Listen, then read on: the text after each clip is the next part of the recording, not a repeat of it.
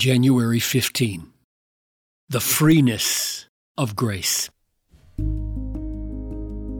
But God, being rich in mercy, because of the great love with which He loved us, even when we were dead in our trespasses, made us alive together with Christ. By grace you have been saved, and raised us up with Him, and seated us with Him in the heavenly places in Christ Jesus.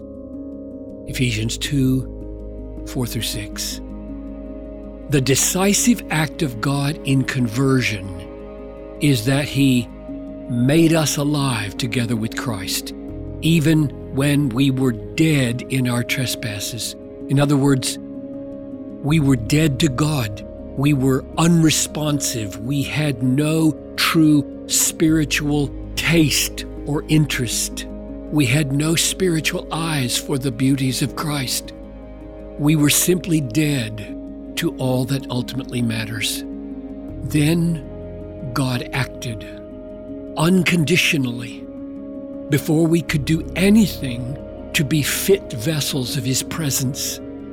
He made us alive. He sovereignly awakened us from the sleep of spiritual death to see the glory of Christ.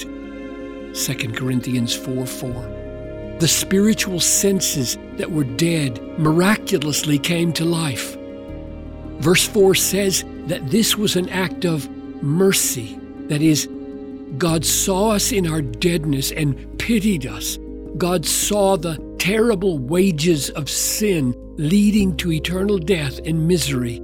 God, being rich in mercy, made us alive, and the riches of His mercy overflowed to us in our need. But what is so remarkable about this text is that Paul breaks the flow of his own sentence in order to insert, by grace you have been saved. God made us alive together with Christ. By grace you have been saved, and raised us up with Him. Paul is going to say this again in verse 8. So why does he break the flow of his own sentence in order to add it here? What's more, the focus is on God's mercy responding to our miserable plight of deadness. So why does Paul go out of his way to say that it is also by grace that we are saved? I think the answer is that Paul recognizes that here is a perfect opportunity to emphasize the freeness of grace. As he describes our dead condition before conversion, he realizes that dead people can't meet conditions. If they are to live, there must be a totally unconditional and utterly free act of God to save them.